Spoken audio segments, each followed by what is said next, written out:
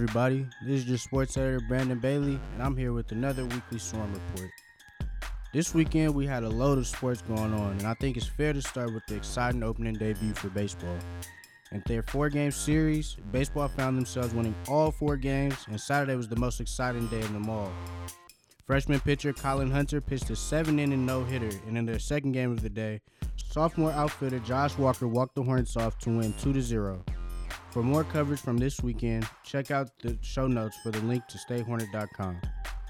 Softball, on the other hand, didn't do as well, losing 4 of their last 5 games on the road in the UC San Diego tournament.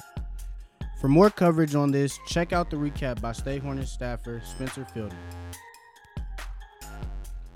Unfortunately, women's basketball dropped their second game in a row on Saturday to Idaho State, and men's basketball snapped their 6-game losing streak, led by Bryce Fowler, who finished with 29 points on the day.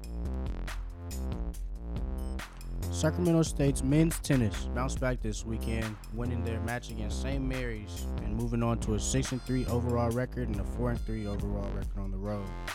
It was their 9th straight doubles point win, and Mate Varos, John Silva, and Patrick Wong all led the way to a 4-3 win against St. Mary's on the road at Court Tennis Complex. For full coverage of these sports, make sure you check out our website and follow us on Twitter at @sh_sports. This is your sports editor, Brandon Bailey, signing off for another episode of our weekly Swarm Report.